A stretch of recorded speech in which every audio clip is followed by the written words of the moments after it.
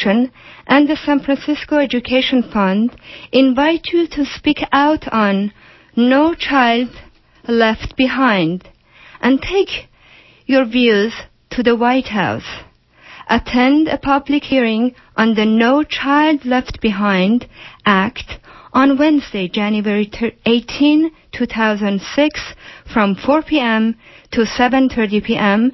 at the San Francisco Public Library's Koret Auditorium, located at 100 Larkin Street, near Grove Street and the Civic Center BART station in San Francisco. Come to share your thoughts about the impact of this law on California's schools and community. To learn more, go to www.sfedfund.org.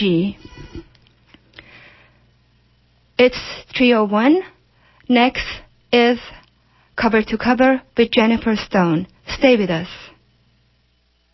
The ending, nice and tidy. It's a rule I learned in school. Get your money every Friday. Happy endings are the rule. So divide up those in darkness from the ones who walk in light. Light 'em up, boys, there's your picture. Drop the shadows out of sight. This is Jennifer Stone with Stone's Throw. Today is Tuesday, September 17th, 2006.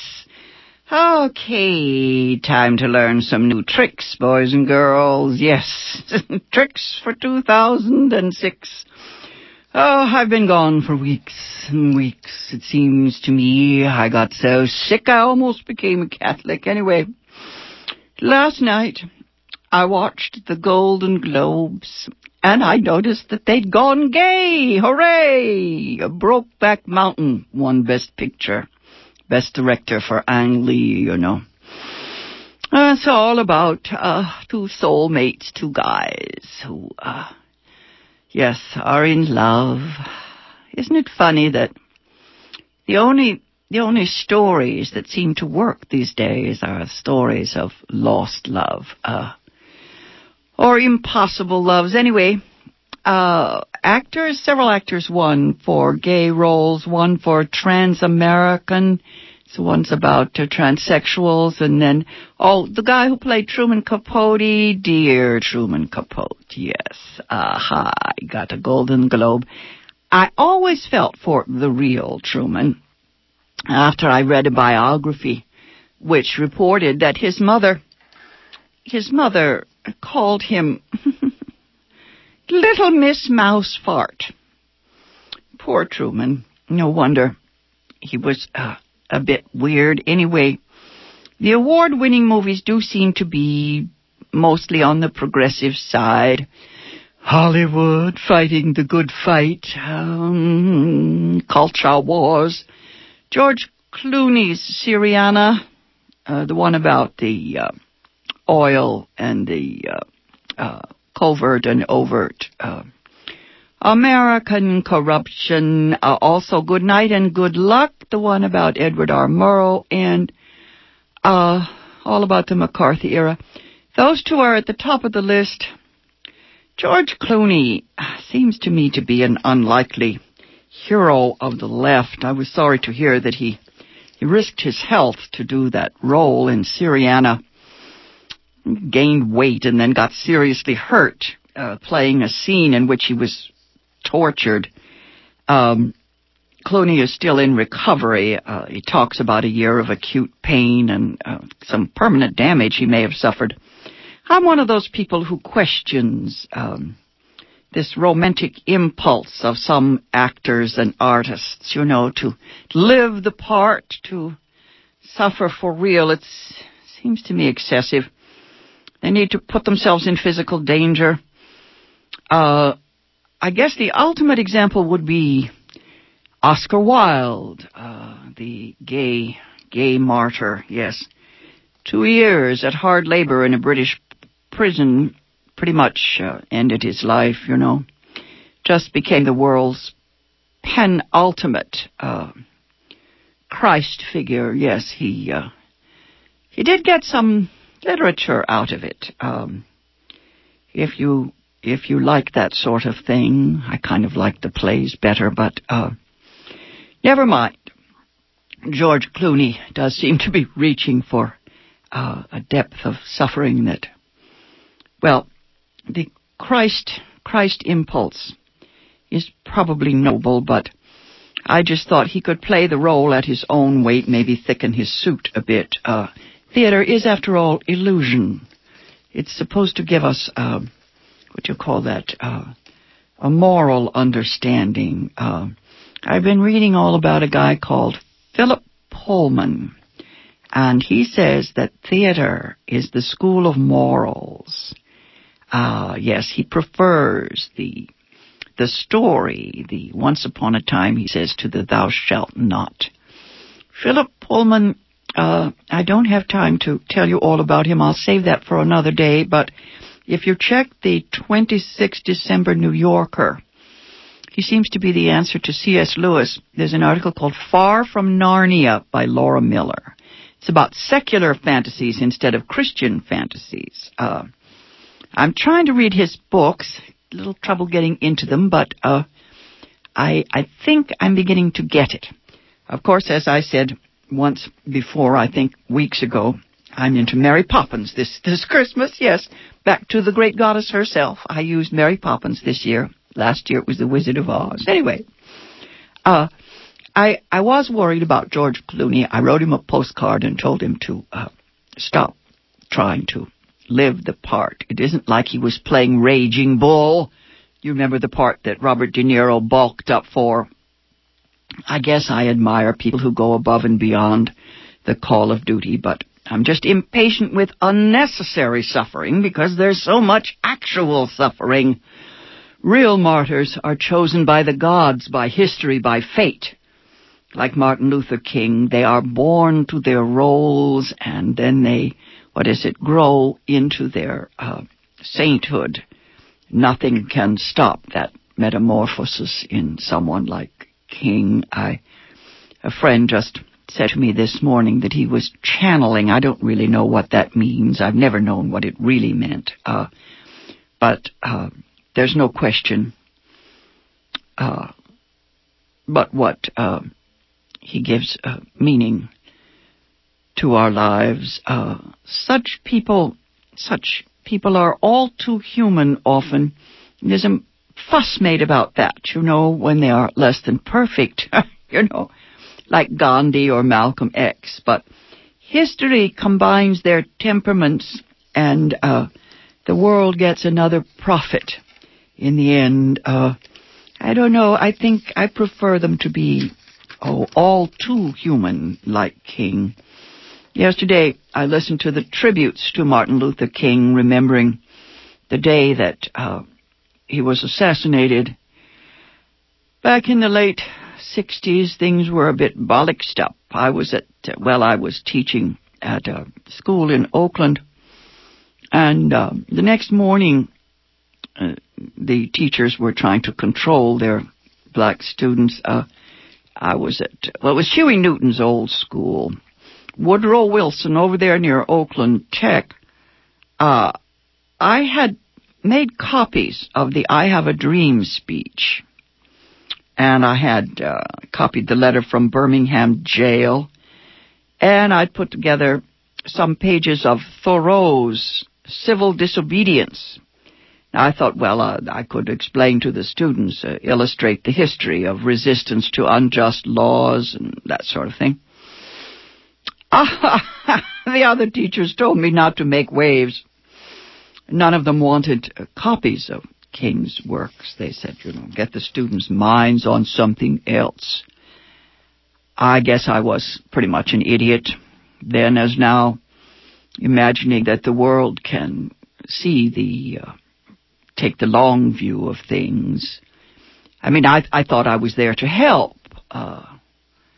My students had talked about whether it was right for Martin King to condemn the war in Vietnam. Most of them admired Muhammad Ali. So when Ali refused to go to kill the gooks, as the kids called them, yes, then they got it. They understood. I remember putting Edmund Burke's line, dated 1770. I put it up there on the chalkboard. I left it there, gee whiz, for most of the semester. It was a line, the only thing necessary for the triumph of evil is for good men to do nothing. Now, we've all grown to dread that quote. We see it everywhere today. The screenwriter used it in, remember the movie Driving Miss Daisy? And the screenwriter put it in Martin King's speech there, and we see Miss Daisy listening and doing nothing. As a Jew, Miss Daisy wouldn't admit that the Ku Klux Klan had bombed her church. She wouldn't acknowledge that she and her black chauffeur, remember Morgan Freeman played the role, she and her black chauffeur had the same oppressor there in the South. I think today I'd like to read you just a little bit of Martin Luther King's letter from Birmingham jail, just to refresh your memory. I'd like to do it in honor of this Judge Sam Alito. Oh, a neocon, a man whose silence is deafening, and whose probable appointment to the U.S. Supreme Court should send shivers down the spine of every free-thinking citizen in our land. As Justice Blackmun once wrote, a chill wind blows. Right, you can't outlaw half the population without causing trouble. Here's Martin Luther King. Now, these are just excerpts. The letter from Birmingham jail is quite long. I find it very useful for high school students because these days, most of the time, Martin Luther King Jr. is simply reduced to an icon. People need to read exactly what he thought, what he felt. And so here is what he wrote in the letter from Birmingham jail. Just as Socrates felt that it was necessary to create a tension in the mind so that individuals could rise from the bondage of myths and half-truth to the unfettered realm of creative analysis and objective appraisal, we must see the need of having non-violent gadflies to create the kind of tension in society that will help men rise from the dark depths of prejudice and racism to the majestic heights of understanding and brotherhood. History is the long and tragic story of the fact that privileged groups seldom give up their privileges voluntarily. Individuals may see the moral light. Individuals may voluntarily give up their unjust posture. But groups are more immoral than individuals. You express a great deal of anxiety over our willingness to break laws. This is certainly a legitimate concern. Since we so diligently urge people to obey the Supreme Court's decision of 1954 outlawing segregation in the public schools, it is rather strange and paradoxical to find us consciously breaking laws. One may well ask, how can you advocate breaking some laws and obeying others? The answer is found in the fact that there are two types of laws. There are just laws, and there are unjust laws. I would be the first to advocate obeying just laws.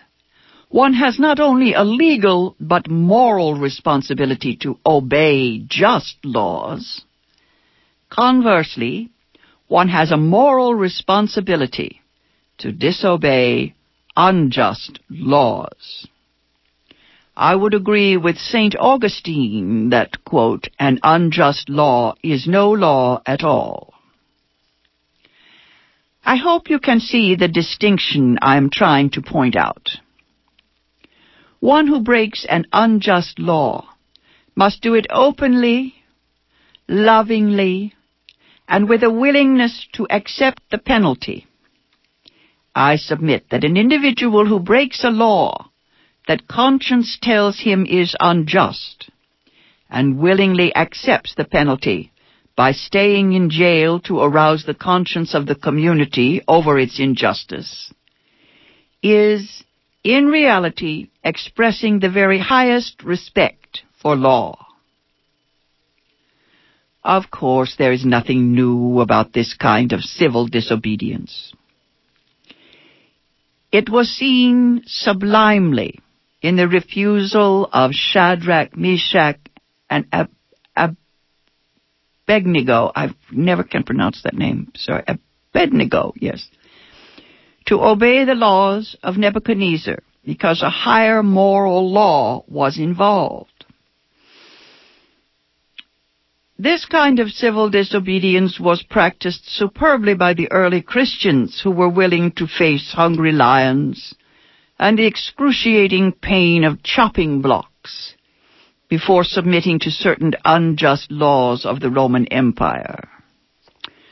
To a degree, academic freedom is a reality today because Socrates practiced civil disobedience.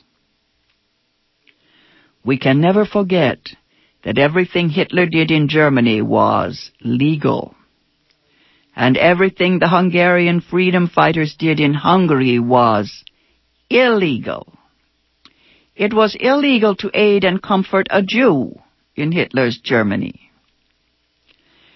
We will have to repent in this generation, not merely for the vitriolic words and actions of the bad people, but for the appalling silence of the good people. We must come to see that human progress never rolls in on wheels of inevitability. It comes through the tireless efforts and the persistent work of men willing to be co-workers with God. And without this hard work, time itself becomes an ally of the forces of social stagnation. And Martin King goes on at great length and finishes this letter from Birmingham jail with these words.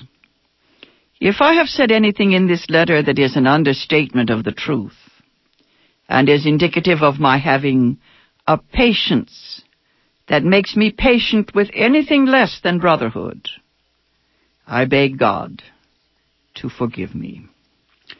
Now, that's a little bit of flavor of what Martin Luther King wrote in his letter from Birmingham jail. And I have often thought, that if we would spend a little more time, in the classroom studying the man's actual works. I don't know what it is these days. I think it's probably something that happened when advertising became the main mode of communication in this country. Yes, we have all these icons, hardening of the categories. There is more. There is more things in heaven and earth. Yes, there are more things in heaven and earth than are dreamt of. And I do wish we could get our scholars to take time to go into detail. I was thinking about that. I just have a few minutes to talk about Philip Pullman. I see he has Philip Pullman's Secular Fantasy.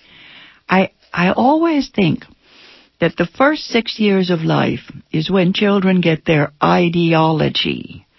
And I listened to this guy in the court, the guy who's supposed to be the new justice of the Supreme Court. And when I heard him condemn the hippies, the anarchists, the anti-war movement of the late 60s, I thought, I wonder what his childhood education was all about. I wonder, whether he was taught that liberty was the first order of business in human life. Obviously, he is a neoconservative. He believes in control, in punishment, in sticking to the rules. He's a Christian, yes. Yes. Patriarchal tyranny is the name of the game. So, I was looking here, at Philip Pullman's. This article is called Far from Narnia, and it seems that there is a writer that I need to study more. Yes, he's definitely the New Testament, not the Old Testament. Yes. He's the one who believes that theater is the best place to go for your theology. I've always thought of theater as left-wing theology, and he confirms my conviction that having been raised in the theater was the best moral education possible. At first, I thought that the study of history would be the best way to get a moral education, and I have always been a serious historian. It was my minor. But let me tell you a little bit about Philip Pullman. He is a Brit, and the books, yes, I'm just reading the first ones. There's a trilogy called His Dark Materials. And as I said, you can check this out in the December 26th issue of the New Yorker. Let's see, it says here, every year at the University of East Anglia in Norwich, England, a guest is invited to speak on the subject of religion and education.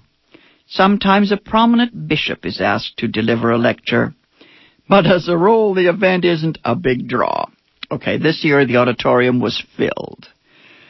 Let's see. The speaker is Philip Pullman, fervently admired for his sophisticated trilogy of children's novels called collectively His Dark Materials. In Britain, these books have sold millions of copies. He writes contentious essays on subjects ranging from censorship to education. Here's a typical declaration, the sort of thing that appears regularly in the London papers. Philip Pullman writes, we need to ensure that children are not forced to waste their time on barren rubbish, okay? Okay, his grandfather was an Anglican parish priest. Yes, in his books, fantasy is a springboard for exploring cosmic questions about the purpose of human life and the nature of the universe. Wow! I was raised on Hans Christian Andersen, on martyrdom, sorrow, masochism. He is one of England's most outspoken atheists, this Philip Pullman. In his trilogy, a young girl becomes enmeshed in an epic struggle against a nefarious church known as the Magisterium. Another character, an ex-nun turned particle physicist named Mary Malone, describes Christianity as a very powerful and convincing mistake. I love it. Pullman once told an interviewer that every single religion that has a monotheistic God ends up by persecuting other people and killing them because they don't accept him. Right, there you go. I, of course, I'm deviating here from this article. I, of course, am a pantheistic type. I love the pagans. I love the notion that there's a God for everything, One sometimes is more important than another, but I have at least a dozen gods in my living room. I think the more the merrier. One of the conservative British columnists, a guy called Peter Hitchens, you know who Peter is, brother of Christopher Hitchens. Okay. He published an article about Philip Pullman entitled, "This is the most dangerous author in Britain." He called the writer, what the atheists would have been praying for if atheists prayed. Well, I certainly do. I don't know if I'm an atheist exactly. I certainly meditate, and I'm certainly glad to know that Philip Pullman is out there doing his job. It says here that he's a rangy, spirited man in his 50s. He resembles an intelligent and amused stork. At the lectern, he began. Quite what prompted you to ask me to talk about religious education, I cannot immediately see, given that I've voiced some criticisms of religion in the past. Anyway, he goes on to say, I don't profess any religion. I don't think it's possible that there is a God. I have the greatest difficulty in understanding what is meant by the word spiritual or spirituality, but I think I can say something about moral education. And I think it has something to do with the way we understand stories. Yes, oh yes. As I keep saying over and over again, we are our stories. Now, this article, once again by Laura Miller in the New Yorker, called Far from Narnia, goes on at great length about the effect of theater, about the great school of morals, yes, the private circle of life. Okay. He insists that we learn from Macbeth's fate that killing is horrible for the killer as well as the victim. Before reading a passage from Emma by Jane Austen, yes, he says we learn what's good and what's bad, what's generous and unselfish, what's cruel and mean. There is no need to consult Scripture. Anyway, the gist of all of this is, as Pullman once put it, thou shalt not might reach the head, but it takes once upon a time to reach the heart. Okay, I recommend you checking out Philip Pullman as an educator and a thinker. And maybe next time I'll have more chance to talk about his books. This has been Jennifer Stone. I'll be back on the air Thursday morning at 8:20. Till then, go easy. And if you can't go easy, go as easy as you can. Nice and tidy, it's a rule I learned in school. Get your money every Friday. Happy endings are the rule. So divide up those in darkness from the ones who walk in light. Light 'em up, boys.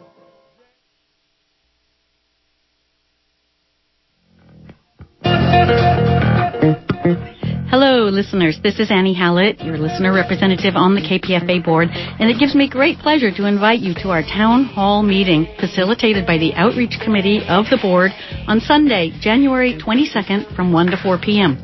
It's your turn to talk about KPFA and about our community. Please join us in San Francisco at the Women's Building, 18th at Valencia, which is easily accessible by BART and Muni lines. The afternoon will include a facilitated discussion with panelists including Matthew Lazar, our KPFA historian, and staff and listener representatives. With an open mic for all of you, please join us for this exciting event. For further details, go to kpfa.org. Wow. Wow. So cool, baby. So cool. I was just wow.